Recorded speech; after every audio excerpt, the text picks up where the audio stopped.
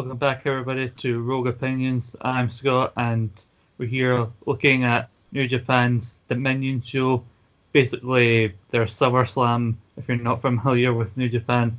And I don't know if you heard, but Dominion is going to be as good, if not exceed, Wrestle Kingdom. No, wait, that's a different show. No, it was another major stadium show a couple of days before this, but we thought, no, we want to cover something that we'd be entertained by, so to bypass Jeddah and head straight to Osaka to look at, like I said, this the second biggest show in New Japan's calendar. And joining me today is the Rainmaker to my Painmaker. It's Carl. How you doing, man? I'm all right. I'll take that. I wish I could make it rain money. I really do. Yeah, that would be good. Overall, first off, before we start, what were your overall thoughts? The show, were you excited going into this? I was. I won't lie. It was definitely John Moxley appearing and Jericho against Okada that really piqued my interest in this card. But I watched it from start to finish, and it's a very enjoyable show. A lot better than anything WWE's put together recently, that's for sure. Yeah, I would agree on the my interest was definitely piqued when I heard that Jericho was going to be challenging Okada, but once the cards started to come together, you could see, like, overall it was going to be an entertaining show.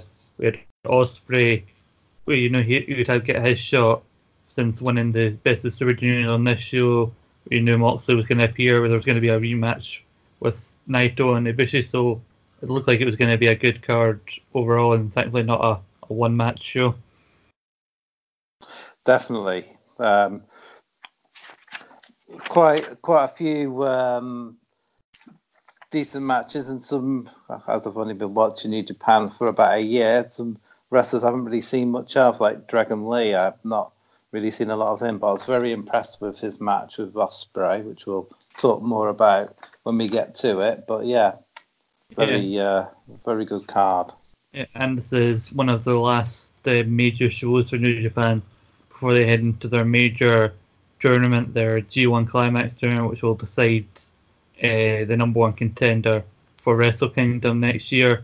And there was a few announcements related to that here, but we'll come to each of them as they happened. But we'll jump straight into the show. We had our English commentary team as the team of Kevin Kelly and Don Callis, who I think personally are a very good team together, and it's surprising how good Kevin Kelly is here, because when most people would have seen him back in his WWE days, he was just really a B-level backstage announcer who just, his only job was really just to have the piss taken out of him by the likes of The Rock.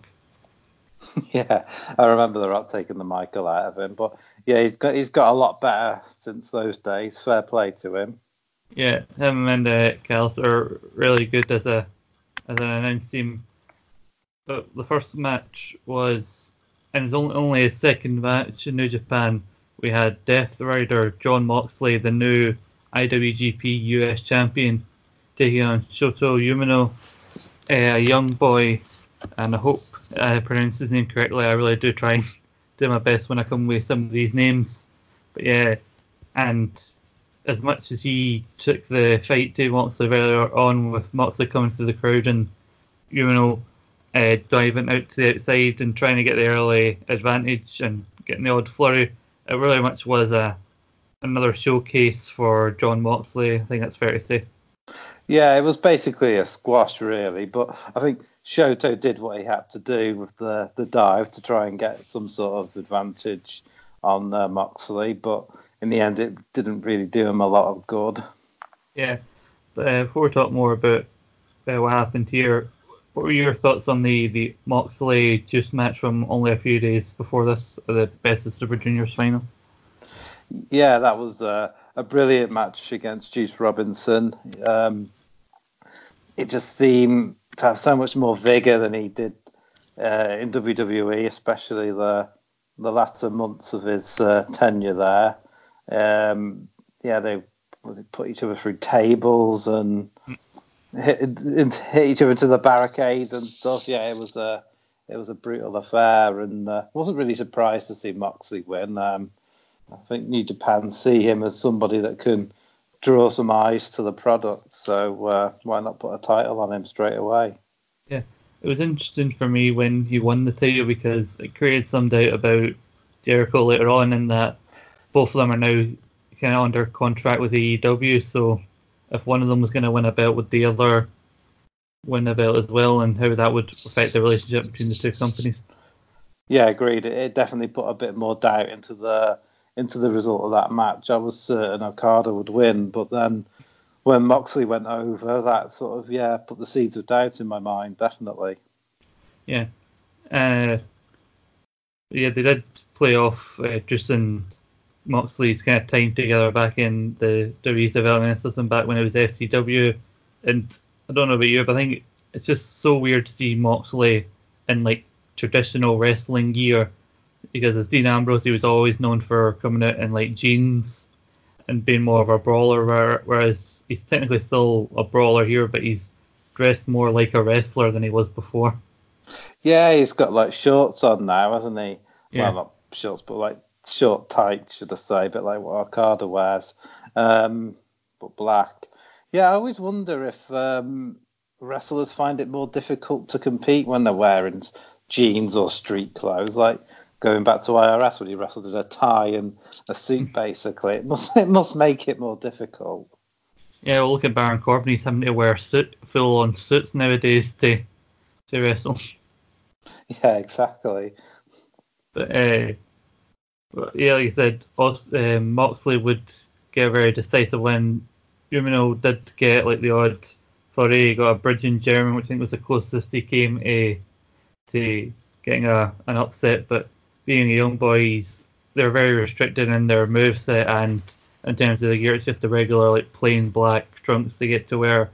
And it was Moxley's double under the Death Rider bites Umino on his head, and Moxley gets a very decisive win before then taking to the mic and announcing that he wanted to be a part of the G1 Climax tournament. Yeah, very interesting announcement. I take it that means he will be put into the G1 tournament, and as IWGP United States champion, you would have thought that would be enough to get him into the tournament. Yeah, it was interesting because I remember Jericho last year at Dominion won the IC title, but then he disappeared. He was not a part of the tournament, and like you said, while he's still under contract with AEW, they are only having a limited amount of shows, like one a month throughout the summer before the TV deal starts. So Moxley does have the time he can be a part of the G1 tournament, because he's not. I know he's announced for Fyter Fest at the end of June, but as far as I know, there's no plan at the moment for Moxley to be a part of Fight for the Fallen, which is the July show for AEW, and the G1 does take up a lot of July, so I think his schedule is wide open to be a part of the tournament. Yeah, it'll definitely keep him busy while he's waiting for AEW's TV show and whatever else to go by. I think Jericho had tours of his band, didn't he, and his cruise stuff, so that's why he probably didn't compete in the G1 himself. I'd also be interested to see if Moxley is the US champion by the time All Out happens, when his match with Kenny Omega, with Omega being the first ever US champion. That would be interesting if Moxley still had the belt going into that match. Yeah, it will be. I mean, they kept the IC belt on Jericho for quite a while, didn't they? Was it? Yeah. Wrestle Kingdom, he finally lost it, wasn't it? So it was a reasonable run with it. Yeah. What do you make of Moxley's new name of Death Rider? It does seem like a very, very New Japan name for like an outsider. It does, doesn't it? And it's pretty cool and edgy, a bit like Jay White being the Switchblade. That's another sort of edgy sounding name. So they like to go for more sort of very adult sort of themed names and gimmicks, don't they, by the sounds of it, especially for the outsider talent.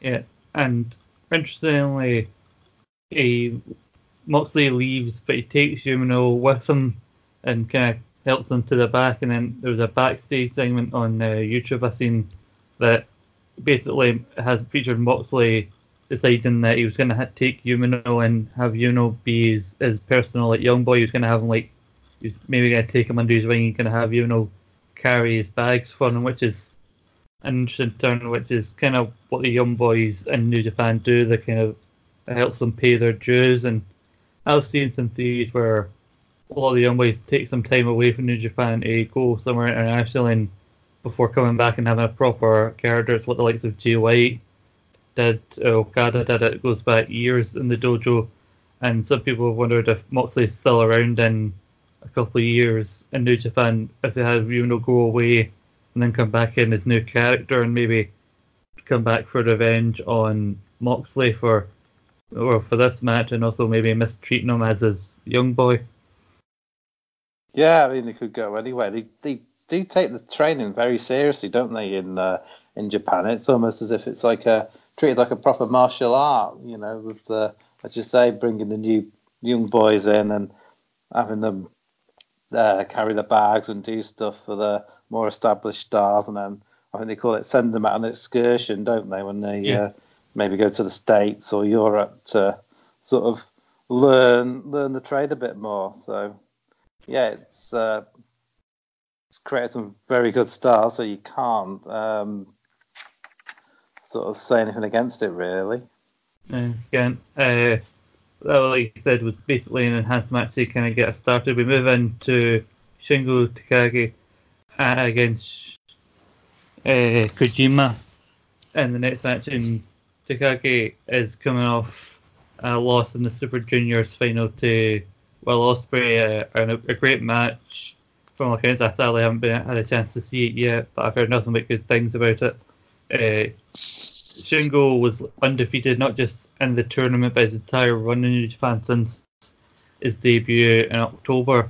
So this was kind of the first loss for him, and the commentators gave the reason for this match is Shingo believes the reason Ospreay wins. Ospreay's been fighting heavyweights and has more experience fighting heavyweights, so he asked for a heavyweight to fight, and Kojima, the commentators, built up all the championships that he's won over the years as kind of a proper test to help Shingo kind of get his win back, but it wasn't really as straightforward. He beats Kojima to get his win back, and easily he did give him a proper fight in this match. Yeah, it was a good match, and you're right about the Ospreay match at the Super Juniors. It was an awesome match, and Will Ospreay only really won by the skin of his teeth. It was a hard fought victory. So they've obviously got a lot of faith in Shingo, and they want to keep him strong. Definitely, there's even a spot I liked where both men were unloading with forearms, and they went to the outside and they were constantly hitting each other. They were so focused on hitting each other that they almost forgot about the referee's count, where you had the referee basically yell at them that if they didn't get back in, they would be counted out. It was only when they got to 19, because the count is 20 in Japan. When it got to 19, both men realised and immediately had to get back in the ring before they were both counted out, which I thought was an interesting idea. Yeah, it's good, and you find it. I find watching New Japan, they do that a lot. They milk the count, don't they? When they go outside, they will really wait till the last minute before jumping in the ring. It also seems from other matches the titles can actually change hands on count outs as well in New Japan, which I didn't realise until watching this. Yeah, and I actually think they do it a couple more times on this card. I know they do it in the IC title match. I think they may do it in one of the other matches, but I did think it was kind of overdone on this show. But the way they did this first one, I thought was good, and the fact that they were so busy on trying to take each other out, they didn't realise they almost cost each other the match with the count out spot. Yeah, but they got back in the ring, and it was a decent match. As I say, I don't know a great deal about either competitor, so I'm not going to be able to go into great detail or depth, to be fair, on this one. Yeah, all I really know of Kojima is really what the commentators were telling about how all the championships he's won, both New Japan, All Japan, and apparently also the NWA. And Shingo, I thought, was mainly known for his time in promotions like Dragon Gate, where he won the Dream Gate title 4 times. He was a the six-man champion 6 times and a 5-time tag champ. One of those reigns coming with current 205 Live wrestler Akira Tozawa. And one of his last appearances, I believe he was kind of almost sent packing by Pac when Pac made his return to Dragon Gate, and then obviously he came here as the newest member of LIJ. Ah, right. So Yeah, he's got pedigree then. He does look a really good wrestler. Yeah, and I believe obviously lineage in Dragon Gate is also the reason behind the nickname the Dragon as well. Ah. And so most of the New Japan fans would probably recognise him if they are also familiar with Dragon Gate. And I do think, like I said, I was surprised at how much of a fight Shingo went through in this match, because obviously while he was trying to get almost his win back, having him coming in against a legend like Kojima, who is as decorated as a commentator say he is, it wouldn't really make much sense for him coming in a squash match. And I think it showcased him better by having to go through taking everything that Kojima had and going through the struggle and then eventually being able to beat him. I think it made him look stronger in the end. Yeah, definitely. He came out looking $1 million really. He got the win with his move, the Last of the Dragon, I think they called it. Yeah. And that gave him the pinfall. And, a hard-fought victory.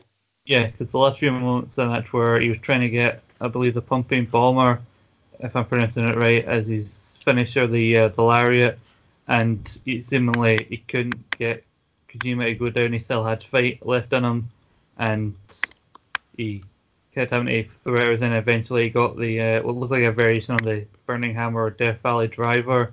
The Last of the Dragon eventually was able to put him away. And then post-match, Shingo himself also declared that he wanted to be a part of the G1, saying that while he's been wrestling as a junior, he wants to prove he also wants to prove he can go as a heavyweight. So he wants to be a part of this tournament. But when you look at the size of someone like Shingo, I think he's almost bordering on the mid-level point where he's almost close to transferring over to that heavyweight side, because he does look bigger than your average junior heavyweight.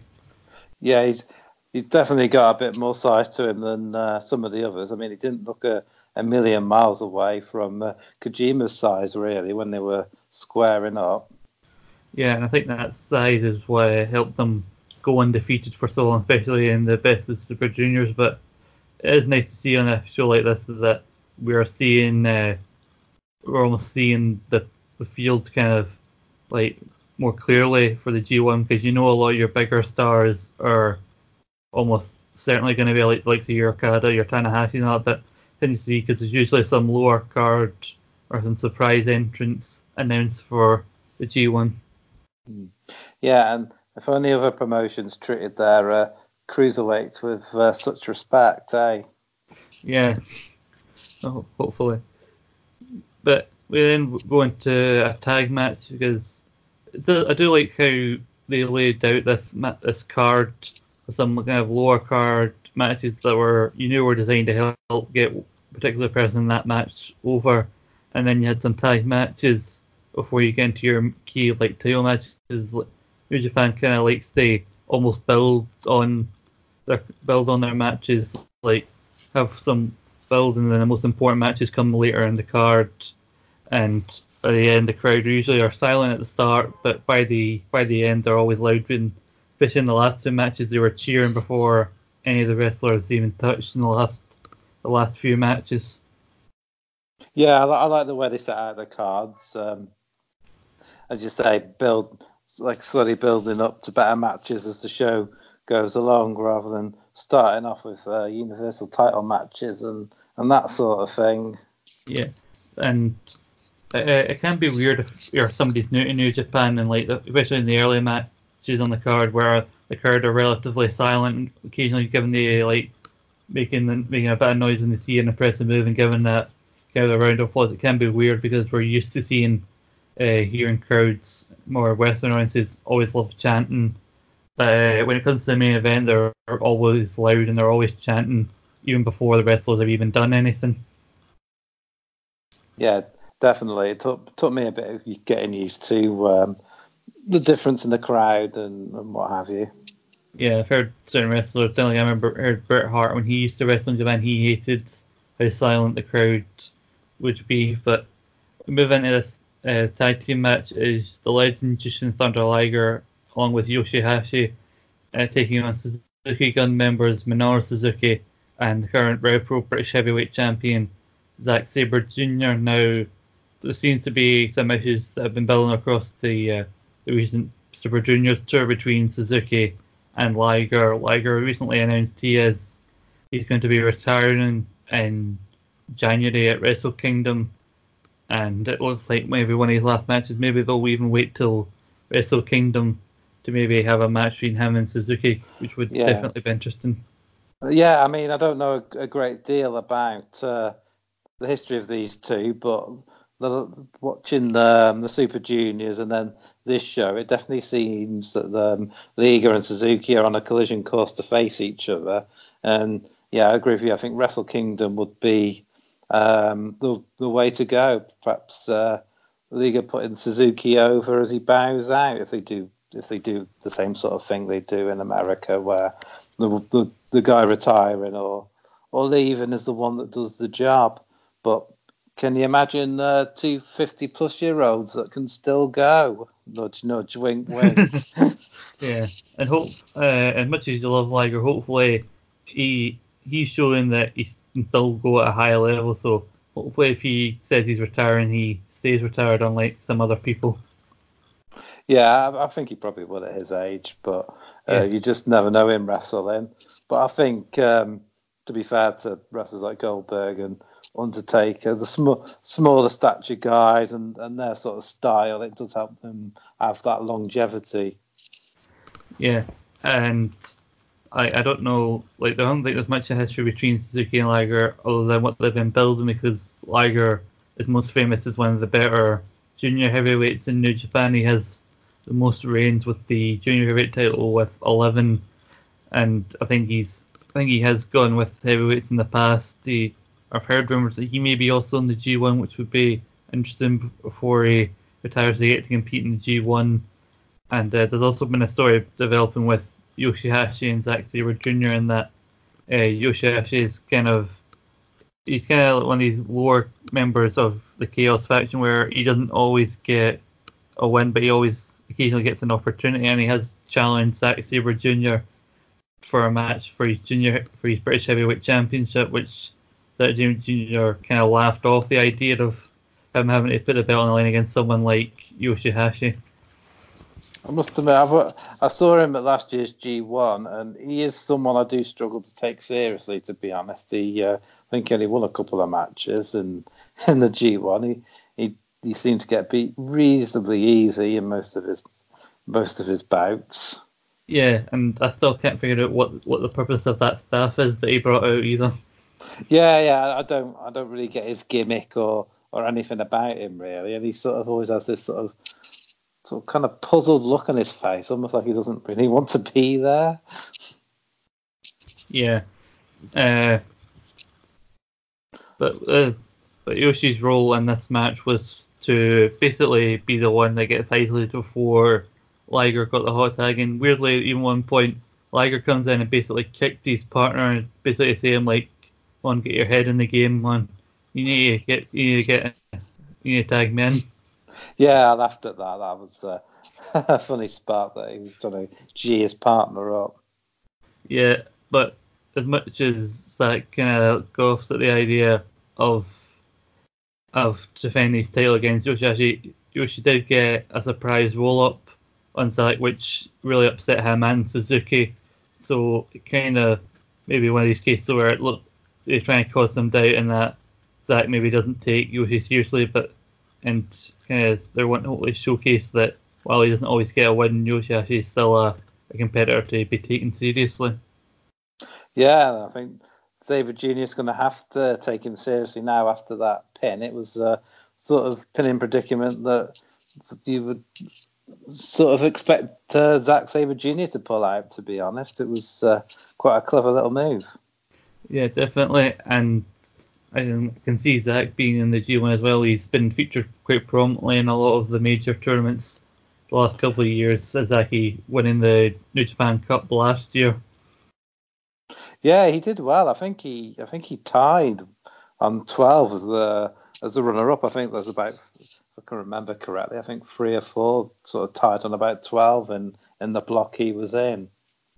All right, and so I look forward to seeing where the story between Liger and Suzuki goes, and Hashi and see what we're doing. If they all 4 of these men happen to be in the G1, then they happen to be in the same block, then interesting to see what happens. But we'll move into the next match. It's a 6-man tag team match with Hiroshi Tanahashi, Juice Robinson, and Taguchi versus Bullet Club, represented by Jay White, Chase Owens, and the Bone Soldier Taiji Ishimori. And I don't think there's much to say about this as a match, but they did go into a lot about how the history between White and Tanahashi, about how back in February, White took the IWGP title from Tanahashi before also dropping it to Okada in Madison Square Garden. Then White got another win during the Super Junior tour over Tanahashi, so I think they're kind of teasing the idea that maybe there's some unfinished business in that. While Tanahashi beat White in one of White's first matches when he came back from Excursion, White's maybe got the number of Tanahashi. Yeah, I saw that match, or part of the match of the Super Juniors, and it was pretty decent. Jay White sort of worked on Tanahashi's arm, which they were talking about during this match as well. His injuries to his good arm, and he sort of used that to leverage him into a pin to get the win in the Super Juniors match. So, yeah.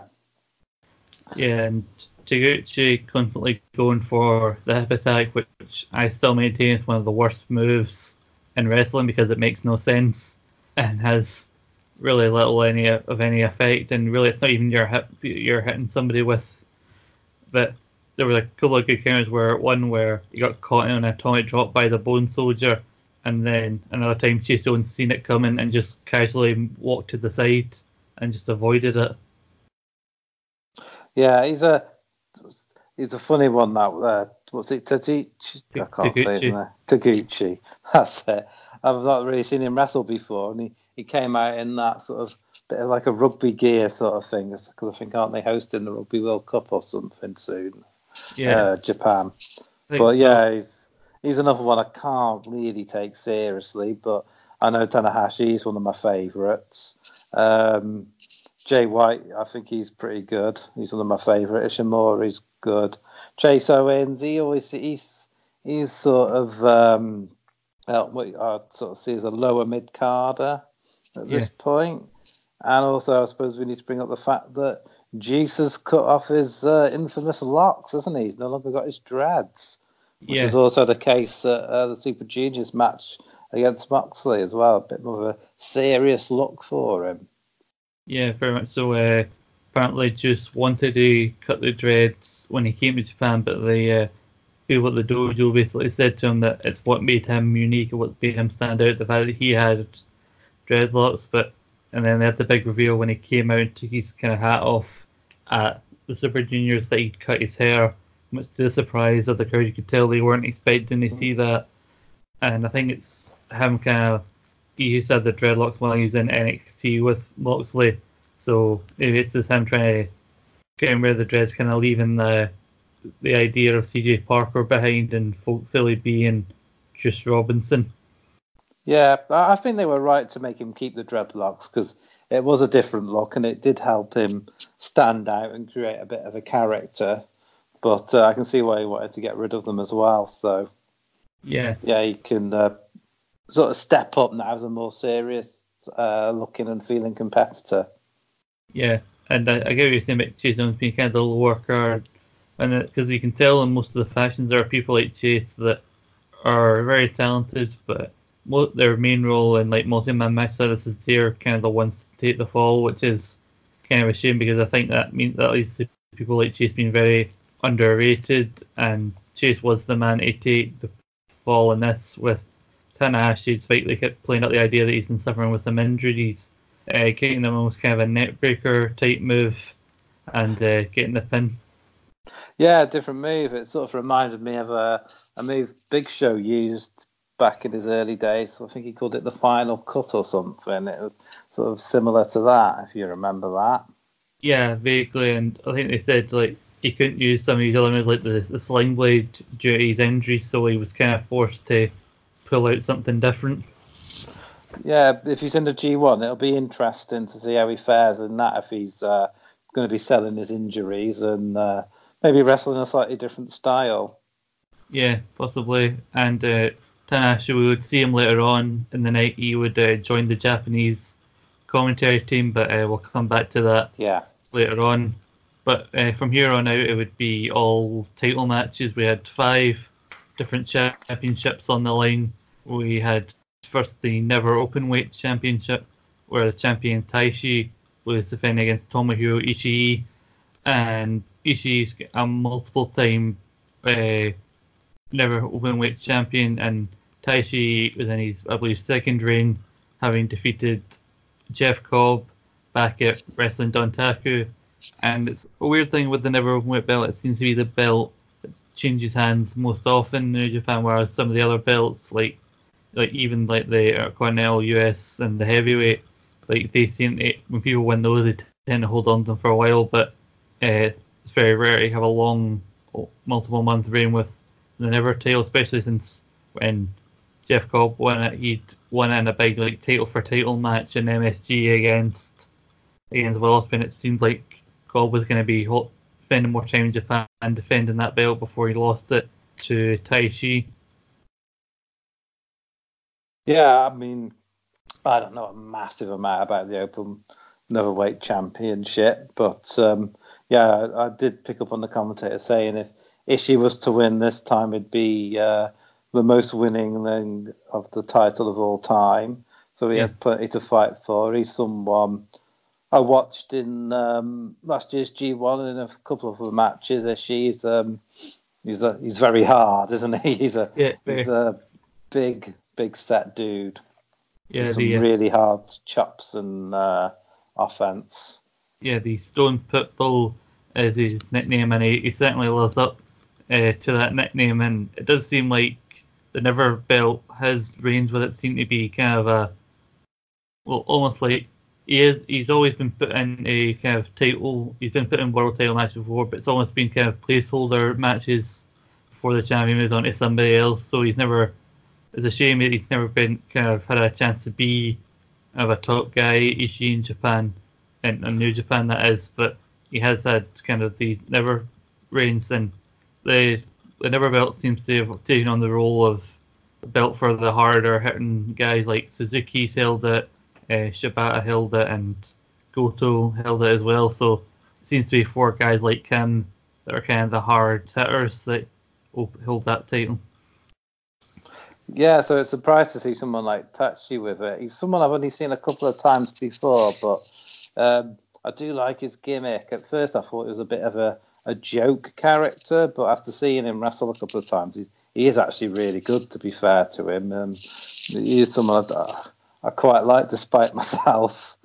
Yeah, it's really hard to know what his character really was. When I first see him, like he comes out with that microphone and his eyes wide shut style mask, and the weird leather pants that he throws off mid match. Yeah, like a stripper. Yeah, the second best stripper pants in wrestling behind when Cesaro used to come out in the suit. Yeah. But he has that valet as well, doesn't he? That sort of moons after him. Yeah, and they did pull up that he's faced Ishii before back in the New Japan Cup. It seems to be when he's against Ishii, you see a more serious side of him come out, and that's what people then want to see. And I think it really helped this match because I enjoyed this match a lot more than I thought. We had Taishi constantly going for the head kick to kind of take Ishii down and kind of knock him off balance, and Ishii was giving it back as good as he was getting. Like he went for the sliding clothesline, Taishi was able to move, and then he hit one of his own. Like he was gonna almost look like he was gonna beat Ishii with one of his signature moves. But in the end, it was Ishii that would come out on top. He tried the powerbomb, followed by the clothesline. Taichi was able to kick out, but quickly followed up with a brainbuster, and that would be Ishii's 5th never openweight championship that he's won here. Yeah, it was a good match, exciting. I mean, Taichi did a lot better than I thought he was going to do against Ishii. Really, as you say, he gave as good as he got and put in some really good hard kicks at times as well, I thought. Yeah. But I think Ishii going over was probably the right call in the end. Yeah, I felt like it could have been one of the more predictable matches, like in terms of what the result was going to be. But I think given that Taichi was more serious than he had been before, they did a good job of thinking that maybe Taichi would get almost an upset and he would hold on to the title. But that was not to be in this occasion. They do make a big deal in New Japan about the junior belts and the heavyweight belts, but recently the never belt being given the open weight nature, they've kind of been using this recently, like when Ospreay held it before going back into the Super Juniors, where it's kind of almost they can kind of be using it now as a testing ground for like someone who's about to transfer from heavyweight to junior to kind of get them in a test and how they fare, like going against a heavyweight. Yeah, it's a good crux, isn't it, to have a heavyweight against a junior weight and see how they get on against each other. It's an interesting title. Yeah, definitely, because you had Kota Ibushi holding it, who used to be a junior, is now fully in the heavyweight division. Then you had Ospreay, who's still in between the two, and they had a early match of the year candidate for the belt. So I think you can only do good things to have, like, giving new people like opportunities if they're wanting to move up in the division. Yeah, and another thing I'd like to point out is New Japan have a lot of titles, probably more than, if not more, as many as WWE, but all the titles seem to feel important in New Japan, and in WWE a lot of titles feel like props basically at times. It's amazing the booking of the matches and the belts, so they all feel so important, even though there's so many of them. Yeah, like I said, the junior title and the tag titles, they have their role as well as the others. Like we said with the role of the never title, and also the role of the heavyweight title kind of speaks for itself. But it only seems to be the Intercontinental and US belt that seem to be without a role, because the Intercontinental US belt is brought in, and while it's already got like a really good lineage now, only being a couple of years in, with the likes of Omega, just Jay White, Cody have all held it, and now Moxley's got it. But it seems to be that the US belt kind of performs the same function as what the IC belt's been doing for the last 5 or so years. Yeah, I don't know whether they really do need both the Intercontinental belt and the US title. That's probably created, I imagine, to appeal more to the Western audience as they're trying to grow their fan base over there. And Juice had a pretty good run with it, didn't he, I think? Yeah, I think Juice is the only 2-time holder of the belt, and it does seem to have been all non-Japanese wrestlers that have held it. So having said that, it kind of almost performs a similar role to the IC. I think it's more for, like you said, helping their kind of expansion outside and growing fans outside of Japan, and by putting it on more Western wrestlers, then they can hopefully help them distinguish it from the Intercontinental title. Yeah, it's a nice looking belt as well. They're all quite nice looking belts, actually, the IWGP titles. Yeah, definitely. Like I said, there's like 8 different titles at last I checked, because you also got the never 6-man titles. They weren't really featured, so you had Taguchi as one of the champions. I can't even remember who his 2 partners are, but like I said, it's good to have that distinction between all of them. Otherwise, you get to a point, like you said, with some of WWE's belts where they don't really matter as much. No, especially when you're defending the WWE title in mid-card positions more often than not. That doesn't help. Doesn't help things either. No, definitely not. But we move into our second title match. It is the Guerrillas of Destiny, Tama Tonga and Tonga Loa representing Bullet Club defending the IWGP Tag Team titles against LIJ members Evil and Sanada, and we see that the Guerrillas also are the Ring of Honor Tag Team Champions, winning a four-way for both belts back at Madison Square Garden, although they don't seem to be too as keen on the Ring of Honor titles. As seen the video of Tama Tonga basically launching one of the Ring of Honor belts and here clattering off a wall.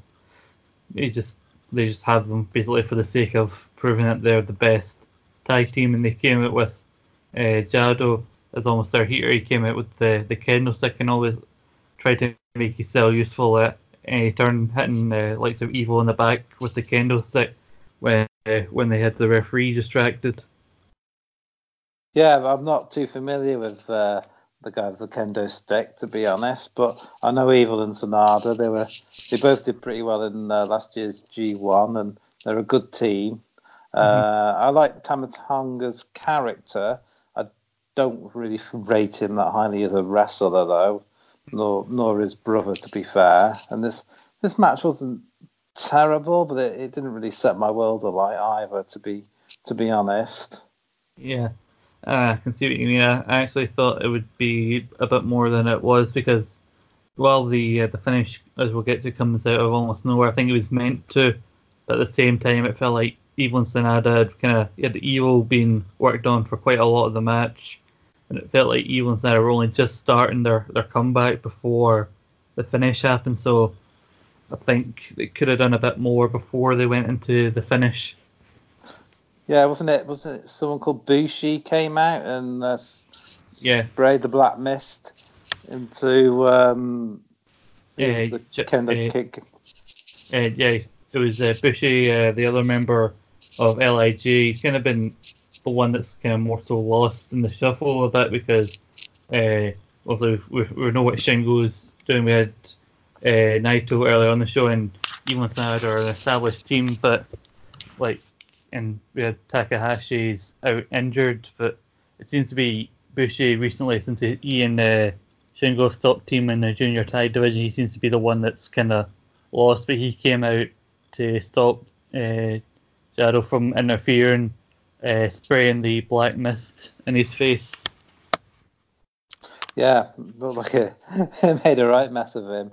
And then Evil Sanada went to hit the Magic Killer, but it didn't quite go to plan, and Tama Tonga was able to... I forget which one he rolled up there. He rolled one of them up by grabbing the tights, didn't he? Yeah, he was able to... I think it was Evil that lifted him up, but he was able to kick off Sanada and roll through into a roll-up, and you kind of see just kind of off-camera Tonga was kind of grabbing onto Sanada to stop him from breaking off, and also the referee's in position to count the shoulders. That he doesn't see that Tonga has the tights. So the bad good guy, or whatever he calls himself, he was gets the victory. Yeah, definitely. And they did say backstage, the Girls of Destiny, that they wanted some new blood because they're going to be giving the Briscoes another shot at the Ring of Honor belts. They're basically saying they want some new teams to help, some new teams to step up, and I think that'd be definitely a good idea because as good as the matches they've had in the past with Evil and Sanada, I don't think this was one of their best ones. So I think it's a kind of a case of they need something new for the tag team titles. Yeah, I mean, I don't know if it'd be new, but there are rumours that the Good Brothers might be going back to Japan, even if it's not on a permanent basis, but looks like they're heading out of WWE when their contracts expire anyway. Yeah, it could be interesting. I think I heard rumors that they may be on our contract till 2020, so I don't know what they do until then. And they made a point when Evil Sanada went for the Magic Killer that the Guerrillas, being a part of Bullet Club, had almost been handed down that move from the Good Brothers, and they were annoyed that Evil and Sanada had basically stolen that move. Yeah, I remember that callback. So it's nice that they still mention guys. Like WWE tries not to mention other promotions or wrestlers that have left or anything. So it's nice that they actually make callbacks to these things. Yeah, definitely. Like I said, I hope they have some new challengers for the Gorillas soon. But I think it's fair to say, as much as we weren't maybe as keen on that tag match, the next 3 matches I think were each have their own reasons for being considered matches of the night. Yeah, definitely. They were all very good. And before those 3 matches, we had a bit of a surprise, didn't we? Oh yeah, I almost forgot it was Shibata came out and came about halfway down the ramp and pointed towards the entrance, and that went out for about a minute. We're wondering who's he pointing at, who's coming out, and it was Kenta of all people. Yeah, that was in a T-shirt that said "Takeover," which made me chuckle to myself. Yeah, definitely. I almost forgot that's where it was. I was waiting to the point to show that came up. I almost forgot that it happened after the tag match. But yeah, Shibata comes out, which was a surprise because Shibata has been been forced out of in-ring competition since his unfortunate injury a few years ago. He's been working on the newly opened US dojo for New Japan, but he came out and it was almost a case where one of the commentators and like only some of the fans kind of seen Kenta when he first came out, but as he got closer to Shibata, you heard the reaction as more people noticed who it was that was coming out, and which was a big surprise especially because when it comes to Kenta's time in Japan, he's more known for one of the competitors to New Japan Pro Wrestling Noah rather than being in New Japan. So I think that's even more of a surprise that. I think a lot of people would have assumed that when he went back, to Japan, he would have went back to Noah, like how Pac returned to Dragon Gate. Instead, he comes here to New Japan. Yeah, I saw a lot of chatter on Twitter. Some people complaining that he's gone to New Japan instead of Noah. But I think New Japan is the bigger promotion at the moment. So I think that's where you'd want to go, really, isn't it? Yeah, I know, like, when Pac when I was kind of a lot of thing, but maybe in Kenta's mind he's kind of done everything he can do there. So maybe he said he wanted to show his style of pro wrestling, and he's going to do that by competing in the G1 Climax. Yeah, I mean the G1's already shaping up to be a fair tournament with with Moxley likely to be in there. Shingo and now Kenta. I mean, it's going to be a fun tournament. Yeah, like I said, definitely a surprise to see because I knew Kenta had left WWE back in early, around about the January time, but I almost I just assumed that he'd maybe gone back to Noah, and I don't really keep up with Noah, but I hadn't heard anything. But I don't know if there was any he had to sit out for a certain amount of time before making his return, but. I look forward to seeing what he does in the Japan and the G1 Climax and who he gets matched up with. Yeah, it's going to be interesting who are in the blocks and the matches we'll get to see. Yeah, definitely. But as I said, each of these matches all had contenders for match of the night. We had Will Ospreay as a result of winning the Best of Super Juniors, getting his shot against the current IWGP Junior Heavyweight Champion Dragon Lee, who most recognizable for wrestling in promotions like CMLL down in Mexico, and he beat Taiji Ishimori and Bandido in a 3-way back at MSG to become the IWGP Junior Heavyweight Champion, and almost in tribute to Takahashi, who he'd been in a feud with, and it was in a match against Takahashi for the title. It was almost Dragon Lee had a move that he kind of drives. I'm trying not to make it sound like I'm blaming Dragon Lee because it was a move involving Dragon Lee, but it was definitely an unfortunate accident where in a match with Dragon Lee, Takahashi injured his neck and has unfortunately not been able to wrestle since, and was then forced to vacate the Junior Heavyweight Championship. Yeah, I think I remember hearing about that. It's a nasty incident. Yeah, definitely. And you look at the move, it just seemed like there was so much risk involved in that move. It didn't seem like a move they really needed to do, and it was kind of unfortunate because people were worried, will Takahashi wrestle again and he was only 26 years old when that incident happened. So, which makes it even kind of sadder if he isn't able to come back, still being fairly young and early on in his career. Yeah, well, for someone like me, that's very young. So, do hope he can make a recovery, but yeah, it's always dicey when it's your neck, isn't it? Unfortunately. Yeah, and even if someone is able to come back for a neck injury, it's always a case like, are they going to be the same as they were? Are they going to go the same way that they did before they left? Yeah, I mean, look at poor Paige. I mean, she thought she was clear to wrestle, and it was only a nothing bit of a kick, really, that nearly did her in again. Yeah, definitely, and we do hope that Takahashi can come back soon. And it's almost seemed like since Dragon Lee's become the junior heavyweight champion, he's kind of almost been doing it in almost tribute to Takahashi, and even last year at Dominion, it was Ospreay who lost to Takahashi after Takahashi won the Best of Super Juniors, and Ospreay almost said to Dragon Lee, "Let's do this for him." There was a couple of crazy spots in this match, to be honest. There was one when Dragon Lee sort of perched Ospreay onto the barricade, and then he did a Tope Super Cena through the ropes, launching him and Ospreay off the barricade onto the tables on the other side, onto the Japanese commentary team. Yeah, it was definitely a unique spot. I don't think I'd seen anything like it before, and it was kind of unfortunate that one of the commentators got taken out in the scuffle. Yeah, it was. I've never seen anything quite like that as well. And another spot that stood out to me a bit later on was when Dragon Lee did a double stomp to the outside as well, and he landed quite awkwardly as well. He's lucky he didn't break an ankle or a leg with that move, really.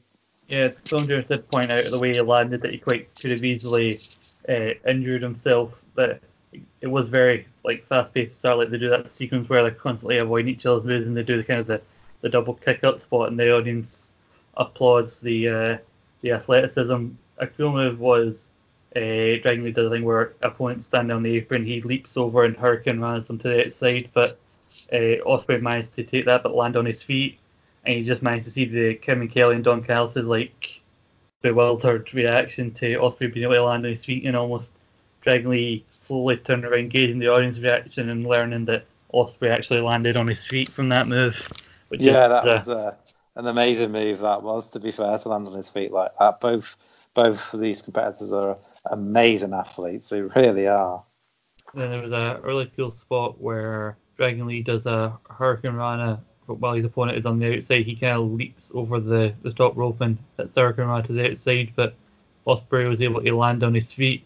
And from the camera angle, you could see the shocked reaction from Kevin Kelly and Don Callis of how was he able to do that, and slowly Dragon Lee turns around and he's able to gauge the crowd reaction and the shock in his face that Ospreay was able to land on his feet from that move.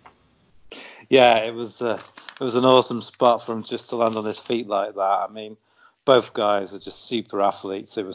They're so quick, and they've got so many sort of high flying and high risk maneuvers. And that was just another brilliant spot. Yeah, I don't know about you, but I've noticed Ospreay recently he's gotten a lot bigger kind of size-wise, because he's been training to wrestle with heavyweights as well as junior. Like I said, he had that brief never open weight title reign, so he's kind of more muscle kind of in the top half of his body. He's not obviously still not the biggest guy, and he can still pull out a lot of the same athletic moves he was always able to do. I just noticed a change in size.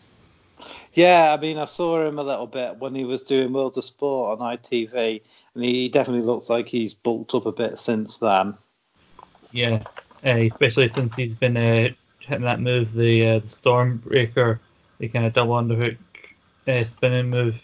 He was able to do that move to the likes of Jeff Cobb, which is definitely no mean feat, because if you've seen Jeff Cobb and Will Ospreay, you know there's definitely a lot of difference there size-wise. Yeah, no, I'm not too familiar with Jeff Cobb, if I'm perfectly honest, so I can't really state an opinion on that one, unfortunately. But yeah, It's also worth mentioning after the Super Juniors, Will Ospreay announced that he'd be moving to Japan and competing with New Japan on a more permanent basis. Yeah, he did say he thinks that he's done all he can in the UK, so he's wanting to move to Japan because he feels that this is where he's needed right now. Yeah, I think his girlfriend Bea Priestley's doing the same thing as well, isn't she? Is it Stardom? She's competing at. Yeah, I believe Stardom recently put their main belt on her, Yes. so she's obviously going to be having to spend more time here. So it's good that they can obviously spend more time together, and also they're doing what they both love. Yeah, it's really important because a lot of guys in this sort of business they find it hard to be together if they're not in the same promotion and what have you. Yeah, the travel can really affect your relationship, even if you are both wrestlers. But hopefully and feel that is part of the reason behind it, knowing that they're both being picked a lot more in Japan, that they feel that they can really help if they both are moving there on a more permanent basis. But in the end of this match, I did feel like Ospreay was kind of throwing everything he had to beat Dragon Lee. He had the kick to the back of the head, the hidden blade, elbow to the back of the head, the super Oscutter where he went to the top rather than springing off the middle rope to hit it and then hold onto the neck and then hits the Stormbreaker, and you pretty much know that was going to be it. And this is, I believe, the third time Ospreay has won the Junior Heavyweight Championship. Yeah, it was a good finish to the match. As you say, Ospreay really had to throw everything he had to put Dragon Lee away. It was a superb matchup, really was. Yeah, definitely, and especially given how Ospreay only been a few days removed from that Super Juniors final against Shingo, he could still go out there and put on a performance like this as a testament to his endurance. Yeah, because that was a fair match. I think it went a good half hour, and it was only a few days ago. So yeah, they're definitely in great condition, these guys. Yeah, especially also that Super Juniors match is the end of a long tournament where basically much like the G1, it's kind of a test of like, it's not a race, it's a marathon, is the old expression. So yeah, and all those matches at such a high level, it will eventually the effects will catch up to a lot of wrestlers. Yeah, definitely. It takes a lot of cardiovascular conditioning, I would say, to be able to compete like they do in New Japan. Yeah, definitely. And Ospreay was not shy about his next challenger. He made the challenge to Robbie Eagles for Southern Showdown, not to be confused with Super Showdown, which I didn't realise was happening. Apparently, it's going to be in Australia at the end of June, and Robbie Eagles being from Australia, and also one of only two people to have actually beaten Ospreay in his block in the Super Juniors, him and fellow club member El Phantasmo. So I think Ospreay feels like he's got some unfinished business with Eagles. Yeah, I'm not. I don't think I've really seen Eagles, but he sounds like a good competitor, and it should be a fun match. And it does look like New Japan are getting behind Ospreay and giving him a big push. Having him win the Super Junior tournament and then the title so soon afterwards. Yeah, I think Ospreay has said that while he's not shy about being a junior heavyweight, he still wants to make that transition. So I think, again, like we said earlier, him moving there full time, he feels like if he's going to be like taken seriously as a competitor in New Japan, both as a junior and as a heavyweight, he needs to spend as much time there as he can. Yeah, maybe we'll see him in the G1 at some point as well. Whether he'll be in this year's, I don't know, but hopefully in future ones he'll compete. Hopefully, and I looked up the Southern Showdown. It does seem like a decent card. There are quite a few tag matches. One of the top matches I believe is going to be, I think it's Tanahashi and Okada teaming together against Jay White and Bad Luck Fale, and also Rocky Romero against El Phantasmo, and also now this junior heavyweight title match of the hometown guy Robbie Eagles versus Will Ospreay. Yeah, I mean, I'm more familiar with Rocky Romero as a commentator because he commentated for English commentary on last year's G1, and I thought he was a great commentator. And I've heard rave reviews about some of his matches in the Super Juniors, so he's obviously quite a competitor as well. Yeah, definitely.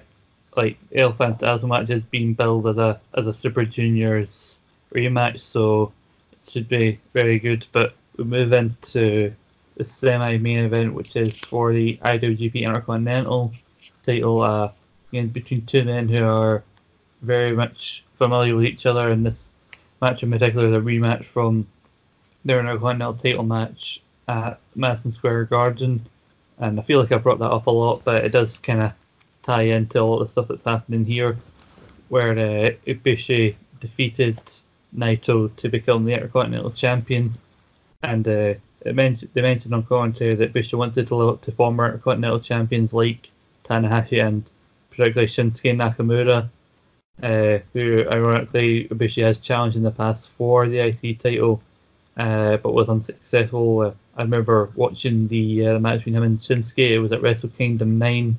Yeah, I've seen that in retrospect, and it's a cracking match, that one. Yeah, definitely. And like I said, these two have faced each other quite a lot, and it's almost kind of nerve-wracking because like you can almost take a shot every time Ibushi was dropped on his neck in this match, especially that very sickening bump that I'd seen gift even before I'd watched this match, the German suplex off the apron with, and it's a fact that only part of Ibushi's head hits the very edge of the ring apron. Yeah, it looked horrendous. It really did. His neck went a very weird angle. He was lucky he didn't break his neck on that one. I think it's a move that they shouldn't do in the future, to be honest. I think it's just too dangerous. Yeah, like people like make jokes about how often we're reminded of how it's the hardest part of the ring, the ring apron, but when it comes to like being dropped on your neck on that, then there's really no joking about it. Like we forgot to mention that it does some, well, not as dangerous, but a similar like spot earlier on with Shingo, where I believe he hit a Death Valley driver on the ring apron. It didn't look as bad as this, but still a very risky move to be doing on that part of the ring. Yeah, there was another move where Ibushi, before that, where Ibushi did like a dragon screw to the outside onto Naito, and it looked like he caught his head on the ring apron on the descent on that one. Yeah, like it's bad enough that they did that spot like on the ring apron, but the fact that after that Ibushi then took a few more spots that caused him to go into, like he took a reverse spiked Rana on top of his head, and then like the way he lands off some of the Destino from Naito, the way he just like especially the last one, he basically does a full flip rotation like on the back of his neck almost when he hits the third and final one. Yeah, I know it's like a wrestling trope to work on a weakened body part, but after seeing that German on the outside and seeing it in slow mo, it was uncomfortable viewing, to say the least. Yeah, but obviously that I say like some of the uncovered most of the spots, especially off the apron, it shouldn't really take away that this was a really good match with Naito kind of playing the heel to start off with, but then weirdly by the end, the crowd were actually on his side. They were very loudly chanting for Naito. Yeah, it was very mixed. He did get booed at times, and then, as you say, as the match drew to the end, they were firmly behind him. He's got quite a funny relationship with the fans by the looks of it. Yeah, especially in Osaka, because they mentioned that when Naito was a face, it was he was quite bland, but it was Osaka that was the first crowd to kind of turn on him, and then when he came back after a while as this new LIJ persona that he is now, it was the Osaka fans that were the first to kind of embrace him as his new character. So he does have a strange relationship with this particular crowd, and he was kind of testing them at start with playing the clear heel, like he was spitting at Ibushi at one point. He slapped him in the head while he was down, but then weirdly enough, I think because of some of the spots they somehow managed to win them over. Yeah, it is a problem. You see a lot in WWE that faces can be a bit bland, and wrestlers do seem to get over better when they have a run as a heel, don't they? And they're allowed to express themselves a bit more, I suppose, as a heel. Yeah, definitely. And I was kind of unsure about how this match was going to go because both men seem to be like favourites whenever the G1 kind of comes around, and Naito especially talked about he doesn't care whenever he has a title. He then recently said he wants to hold the Intercontinental and the Heavyweight title at the same time, so he had to get through. Also, Ibushi to get one, but I don't know about you, but it was the third Destino that he had, and that was eventually what put him away. But it was the thing with like only in the latter matches on the card of New Japan show, they're so filled with like finisher kickouts that even when he hit the third one, I still didn't believe that Ibushi was going to stay. And I actually thought he was going to kick out. Yeah, it does seem to be a trend these days. Seen it a bit in the AEW stuff. NXT have been doing it a fair bit, and New Japan are known for it. Well, yeah, they tend to kick out of a lot of finishers, don't they? Yeah. And if someone does get put away by maybe the first finisher, it's a bit of a shock to the system then. Yeah, definitely. Like, especially even though it was like there was three finishes, but there were a lot of near spots towards the end. Ibushi got his version of the last ride. He went for the Kamigoye, where he grabs on the arms and pulls him in for a knee, but Naito managed to spring himself up right from the ground and hit a spike DDT, which I thought was an impressive spot, especially from being able to lift himself that high when he was kneeling down on the ground. Yeah, it was. It was a very impressive looking move, that one.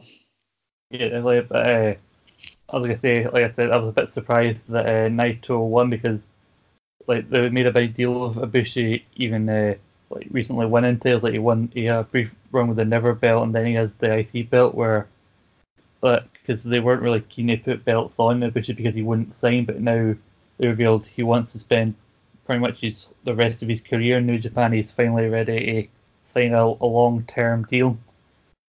Yeah, I mean, I've seen him a few times, and he's a tremendous wrestler as Ibushi. So if he can sign a deal, it would be great for him and New Japan, because they might even be tempted to put the IWGP title on him for a spell even. Yeah, because like I know there was a lot of rumors that he wouldn't sign with WWE in the Cruiserweight Classic, and well, depending on your opinions of WWE and 205 Live and all that stuff, you can decide for yourself if that was a right decision or not. But I think it was really bad for WWE that they really missed it and the opportunity to get someone the caliber of Ibushi. Yeah, because I watched the G1, and then in retrospect, I watched the G1, the Cruiserweight Classic, and they really did sort of build Ibushi and Jack Sabre Jr. as the two main stars of that tournament. But unfortunately, they both went out in the semi-finals because neither would sign deals. And as you say, it looks like the right move on their part, looking at the way the Cruiserweights have been treated. But yeah, you feel WWE lost out because they could have had two really big stars to kick off their Cruiserweight division. If they'd have signed those two, whether it would have made much of a difference the way Vince treats cruiserweights, you don't know. But yeah, and like especially with that Sabre Jr. you mentioned, like if he'd been around for the launch of NXT UK, he could have been a big part of that alongside the likes of Pete Dunne and Tyler Bate and recently like Joe Coffey and Walter. Yeah, he's definitely somebody who's got the pedigree to have beaten Pete Dunne. Until Walter came in, I couldn't see anybody on that roster beating Dunne, to be honest. Yeah. But, we'll move on now. Like I said, it was kind of surprising. And Naito kind of hangs around overall, kind of almost lording the fact that he's now taken the IC belt once again, the fourth time that he has held that title. And we'll see where he goes with that, if he is able to hold that and the heavyweight belt at the same time. But we move into the heavyweight title match, the main event, the Painmaker Chris Jericho getting a shot against the Rainmaker Okada, who began his fifth reign as IWGP champion back at MSG by defeating Switchblade Jay White. Like Chris Jericho has made no secret of the fact that he wanted to fight Okada and he wanted a IWGP title match, and then he finally announced that a few months ago back at Wrestling Dontaku after Okada made his first successful defense of his latest reign against Sanada, and it was there that he referred to himself as the Painmaker. And it seems strange that even though Jericho said he was going to be still doing New Japan while part of AEW because his deal allowed him to, that he would, after like being announced as going to be in the match in August for the to crown the first AEW champion, that he would be allowed to be in a match of this higher caliber of a match. The fact that he's been allowed an IWGP title match. Yeah, and it really made you wonder, would they actually let Jericho win the IWPG Championship? As I said earlier on, I didn't think there was a chance he would, but when Moxley won the US title, you just never know. It put things up in the air a little bit. Yeah, and I was wondering, you never know, what would happen, in the grand scheme of things in, New Japan, and how often Jericho would be around, and what would happen with AEW if Jericho won. Just, from that aspect alone, I was interested to see what would happen, and that part that made me wanting to win, and also I wanted to see what was happening online, because I feel that the part of the hardcore New Japan community would almost burn at the idea of someone like Jericho winning the title. Yeah, I do feel in time and WP New Japan Pro Wrestling will strike a deal with AEW. I can see that. Maybe they'll compete at each other's events, and we'll see some New Japan talent on AEW television, perhaps. Perhaps, because I know EW's not shy about wanting some of the best from around the world. They've made the deals with the AAA and WWE, so they're very welcome of international talent. And apparently the Ring of Honor deal with New Japan, the current one they're on, is up very soon. And New Japan was not very happy on some of the decisions made on the Ring of Honor side of their recent collaboration back in MSG. But so how that comes into effect, we'll have to wait and see. But yeah, the idea of Jericho being in this match was very intriguing. They made a point of when he won the IC title, it was, even though he'd made many tours with Japan with promotions like War back in the 90s, and he used to wrestle as a junior back in New Japan, and 1997 he was in the Best of Super Junior, so he never got a chance to be a champion. That was the Intercontinental title was the first title he ever held as part of New Japan, and he's never been able to have a one-on-one shot in all his career at the IWGP title. So this was the first time he'd ever got a chance, and they billed it as the only major title that Jericho had never held. Yeah, they were talking about his WWE reigns and beating Rock and Austin on the same night to be the first undisputed champion as well. So yeah, they did make a talk of that. It's also a dream match as well. I mean, Okada versus Jericho. I mean, who doesn't want to see that? Two of the best ever. Yeah, definitely. Yeah, when Jericho came and he made it clear that he was sticking around, you wondered if he was going to get to face the likes of Okada or Tanahashi, and so yeah, he said it's a dream match in many respects. And would you agree that it seemed more like a Jericho style match more than a type of match that Okada would typically wrestle? Yeah, definitely. Jericho stamped his authority on the match, and he made it his sort of match, which was the best thing. I mean, I think he's probably a good 15 years older than Okada. He's definitely got a fair few years on him. Yeah, I think Okada's 30, 31, I think. And Jericho's 48, so it's probably more than that. Nearly 20 then, perhaps. So, yeah, he can't go toe-to-toe in a straight wrestling match with Okada these days. So I think the story of the match made sense, that he's took it like he did to Naito and Omega. Took him on the outside and attempted to put him through tables, and he did his DDT on the announce table. That's become a staple of his New Japan routine, hasn't it? Yeah, the typical being Billy and the Young Boys around ringside and stealing the camera and giving the finger to the Japanese crowd. And while some people would assume that the way Jericho does this meet is because he can't typically go with the guys in New Japan, but I think he has shown where he's working AEW against Omega that he can still go. But I think the way he does these kind of matches, kind of brawling around the ring, I think he's helping himself set himself apart from everything else on the card, because you rarely see kind of this type of brawling, especially in a main event match in New Japan. Yeah, definitely. It gives something different, and it's, as you say, makes him stand out. I love the fact he'll ring the bell himself as well, and then raise his arms like he's won the match. Yeah, and Okada even called it the fact that Jericho wrestles the matches in this way, that he said he wasn't going to allow himself to be dragged into this brawling style that Jericho has been wrestling. He's going to try and he's going to beat him by simply just out wrestling him.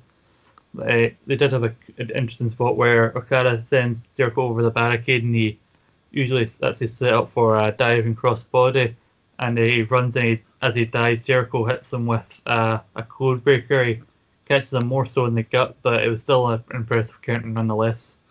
Yeah, it looked like he perhaps mistimed it a little bit, but the way Okada sold, it did look like it was meant to happen like that. So they did a good job of rescuing that if it was a blown spot. But I think Don Callis kind of way he explained it on commentary really covered for it as well, explaining that how there's a lot the effects that a move like that can have on the abdomen and all that. Yeah, he did well on commentary there. In fairness, he's a very good commentator, Don Callis. I do like him. I remember him from his Jackal days. Yeah, and he also been from Winnipeg, and he knows Jericho. He and Jericho go back quite a while, so he was able to really big up Jericho on commentary, from the way he knows him, because we all know he's a constantly, as Kevin Kelly mentioned, he's multiple title reigns and he's beaten The Rock and Stone Cold, and also the way that Don Callis spoke about him really hyped up the fact that he was such a threat. Yeah, and Okada would go for the Rainmaker on several occasions, but Jericho seemed to have been very well scouted, as he always seemed to have a counter or a reversal to the Rainmaker clothesline, which was a good story to the match, I thought. And he got Okada in the Lion Tamer and the Walls of Jericho a couple of times as well, didn't he? Yeah, I was going to say, he got a few code breakers, but Okada, he kicked out a one, and then there was another one they mentioned where Jericho was kind of tired after hitting it, so he wasted valuable seconds and allowed Okada to kick out when he eventually did roll over the cover. But as far as I can tell, as many times as he attempted it, I don't think Okada ever actually connected with the Rainmaker. No, he didn't, as far as I can remember. He ended up picking the victory with a pin in the end, didn't he? Yeah, like you said, he would do. He kind of out wrestled Jericho, kind of stacked him up, and he was able to get the pin, like I said, almost out of nowhere. But that was kind of the whole point of this finish, that he caught Jericho by surprise. Yeah, I think they obviously wanted Okada to go over, but also to keep Jericho strong. So that's why it's like a surprise pin out of nowhere. And then Jericho, even though he lost, was allowed to beat Okada down, which you don't see very often. So he really gave him quite a pummeling, didn't he? So even though he lost, he was the one standing at the end. And there was a spot where he was going to try and power bomb Okada through a table, but Tanahashi, having seen enough, jumped out of the commentary table and made the save. Yeah, maybe sets up a future bout between Jericho and Tanahashi, which is something I would love to see. Yeah, definitely. Jericho basically grabs the knife when he kind of spins it in his own way. The fact that he still stands in his mind, he's the winner. He never loses. So in his kind of delusional mind, he's still the best in the world, and that even though he was the one who he didn't win the championship on this occasion. Yeah, I mean, I'm loving his heel character in New Japan, and I think he's playing a similar character in AEW at the moment. It's really great how he's changed himself over the years and kept himself relevant. Yeah, absolutely. And I was curious because I'm really trying to figure if Jericho maybe this year will be in the G1. I don't know if his deal with AEW would allow that because, while they were able to work around the fact that he had that title match with Hangman Page coming up and they gave a finish that didn't make either man look weak and they both look strong coming out of it. There's 10 or so different matches at least there who would have to wrestle in the G1 Climax, so he couldn't probably win all of them. So it'd be a case of how do they get around him not being able to win the tournament and then also looking strong for Hangman Page. Yeah, I don't see him being in the G1, and he made no sort of announcement or talk that he would be like some of the others. So it's probably unlikely. Yeah, it's weird because I think that would be a great thing for New Japan if they were able to get they've already got Moxley and Kenta, and if some people recognize Kenta mainly for his WWE run, and then they also see Moxley, but they also see Jericho. I think that would be good in getting some new fans in for the G1 because as much as it can be really hard to keep up with the G1 because it's a month-long tournament. If people are tuning in, they want to see these guys, then maybe they'll see some Okada or some new people like Jay White or Zack Sabre Jr. if they haven't seen him, and then they'll maybe decide to stick around to see how these guys get on if they get invested enough. Yeah, definitely. I still think Moxley he'll bring a fair few Western eyes to the tournament, though. He's very popular, and everyone's talking about him at the moment, aren't they? Yeah, especially after his recent interviews with Jericho and Wade Keller brought out some real frustrations amongst fans. So I think people are following him very closely at the moment. Yeah, definitely. He's made himself hot property, and it makes it all the more surprising that WWE gave him such a big send-off. Yeah, and sorry, they might be regretting that now. I was about to add. Yeah, probably. But before we go on, we were going to take 10 minutes to talk about the G1. We've mentioned it a few times, but before that, what are your thoughts on this show overall? Yeah, I thought it was a good show. Very strong matches most of the way through. I'd say perhaps the tag match between G.O.D. and Sonata and Evil was a bit of a letdown.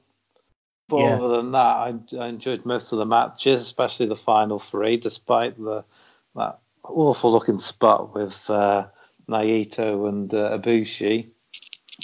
Yeah. So I enjoyed the main event. I've seen a lot of people moaning about it on the Twitter, but I like the way it finished, and I enjoyed the match.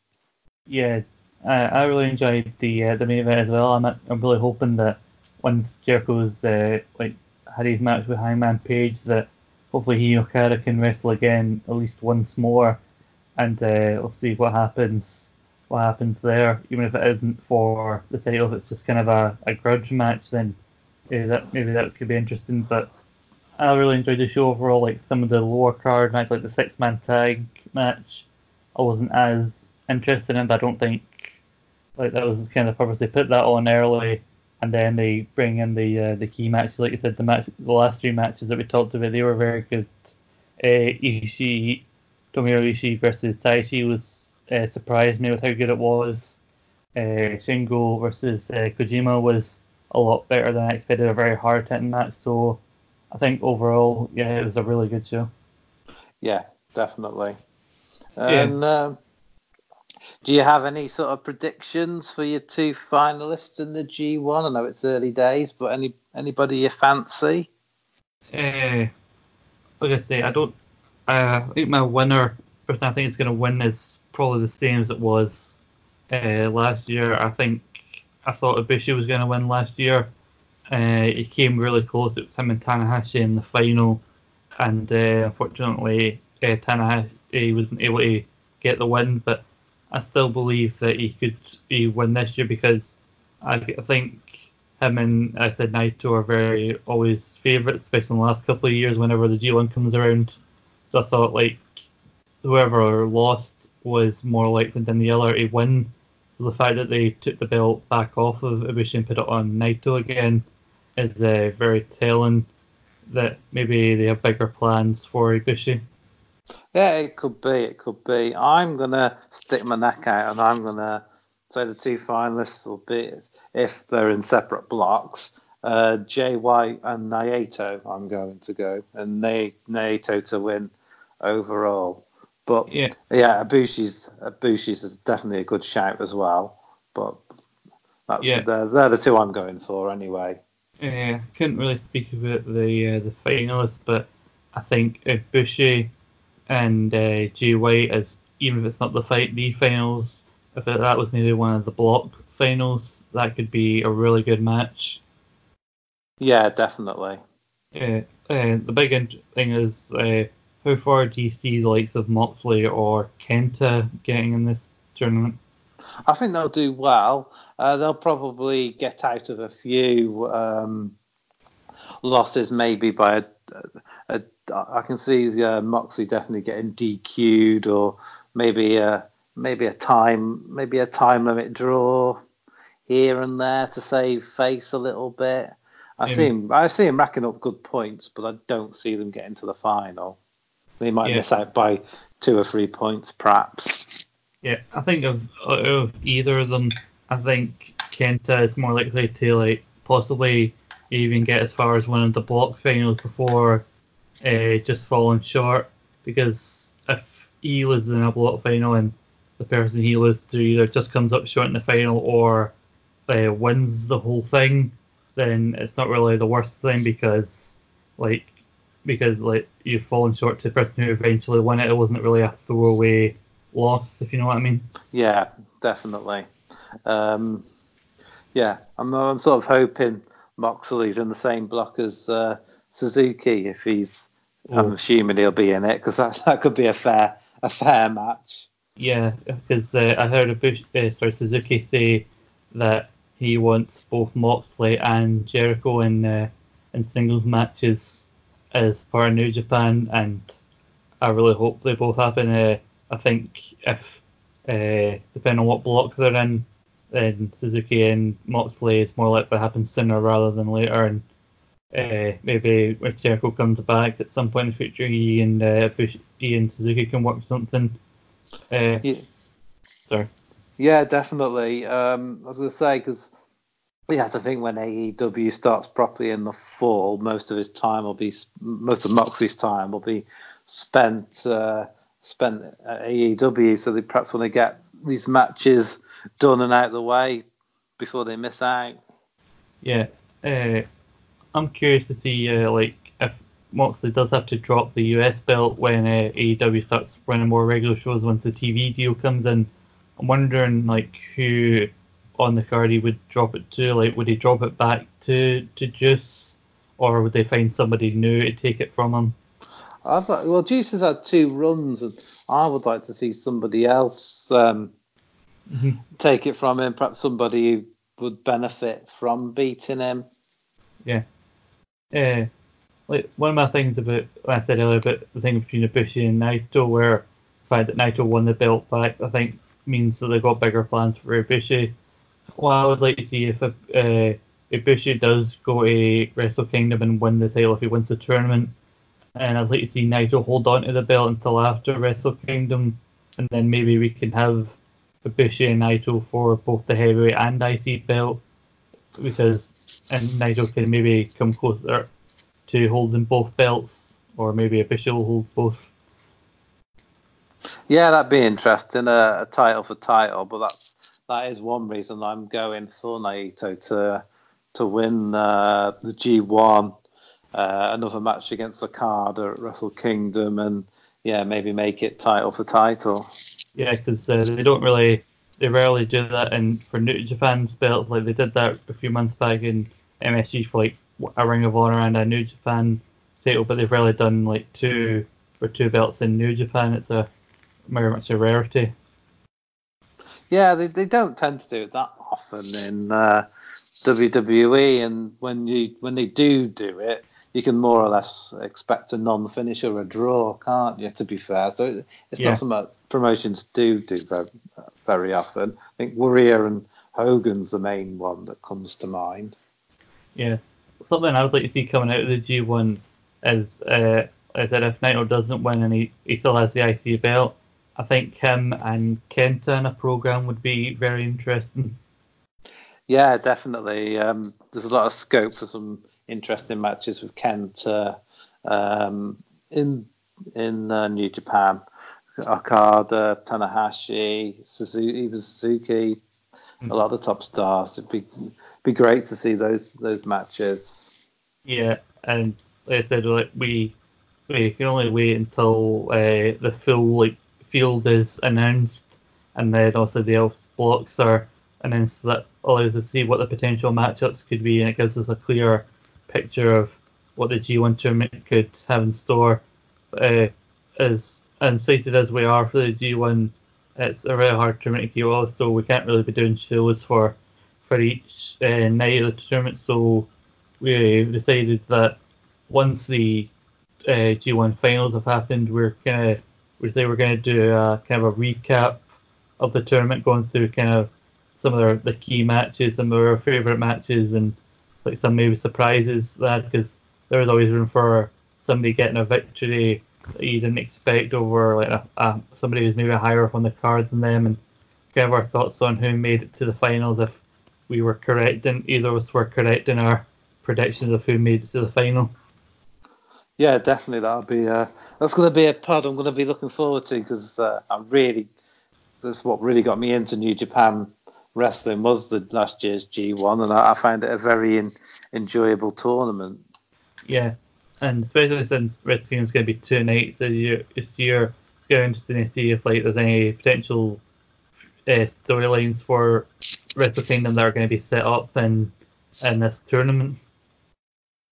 Yeah, definitely. It's going to be very interesting to see, as we said before, what storylines develop and how people like Moxley and Kenta do.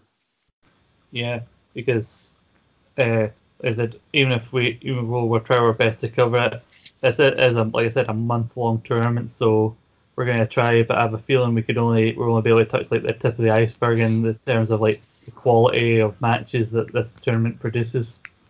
Yeah, it'll just be very brief discussions on what matches we like and surprise victories. I don't think we'll be able to go into match analysis, because it'll be like a 10-hour podcast. Yeah.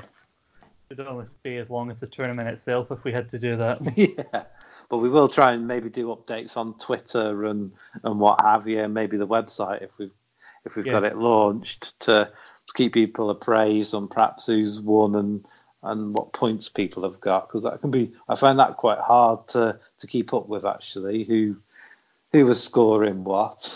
Yeah, because I believe like 8 or 10 people in each block, and each of them has to face each other at least once before the block finals. Yeah, they do. So, and it's not always easy to keep, because they do block A and then block B. It's easy to forget how many points somebody's already amassed. Yeah, but we will try and keep up, and look forward to what the G1 has in store for us, and what happens in the finals, and we'll be back to hopefully cover all as best we can. But Carl, before we go, do you have anything plug before we wrap this up? Yeah, I'd like to plug that our latest episode of Opinions Are Strange, where we cover the game Life is Strange. The episode 3 is available now as we speak, so please check that out. We've also got reviews of Double or Nothing that would definitely be worth checking out, and Takeover 25 that me and Scott did recently, and you can find all that at Rogue Opinions, and we're on Twitter and Insta, both at Rogue_Opinion, and you can find me at Carlos_Fire89 on Twitter. And Scott, anything you'd like to plug? Yeah, you can get me on Twitter at Cloud96. As Carl said, we've carried on reviews of Double or Nothing and NXT TakeOver 25, which are both very, very good. By the time you listen to this, the latest episode of Kayfabe Court should be up, where myself, Raul, and Jimmy tried to get to the bottom of what exactly was in Vince McMahon's secret lockbox back in 2016. And like I said, the brand's at Rogue_Opinions on Instagram and Twitter, and we've got a long back catalogue that we're building at the moment of podcasts of past episodes, past reviews, and the episodes of Kayfabe Court. So there's something for everyone, I think, at the moment. Yeah, definitely. We've got a good range, and I think Raoul and Nathan recently did a football podcast, which will be worth checking out if you like your football. Yeah, definitely. But like I say, we've been going for quite a while now. We've been talking not just about the show, but a lot of aspects of New Japan. But it's been a long one, but a very interesting one, I think. Yes, definitely. A lot of things did need to be touched upon, so hopefully we haven't gone on too long and you've managed to stay with us. Yeah, and if you did manage to sit with us, a thank you, and we'll hopefully see you next time for our G1 recap. Yep, see you soon. Bye. Bye.